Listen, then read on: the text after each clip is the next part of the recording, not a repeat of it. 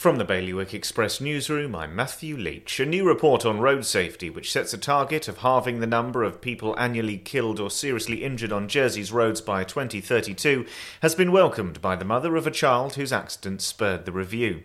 Meanwhile, France is calling on the EU to allow it to start talking to the Channel Islands directly again and to start legal action against the UK before Christmas to help it get the remaining fishing licences it wants. Guernsey's vaccine booster programme was given a massive shot in the arm over the weekend as around 3,900 islanders took advantage of walk-in clinics at Beausejour and GP surgeries.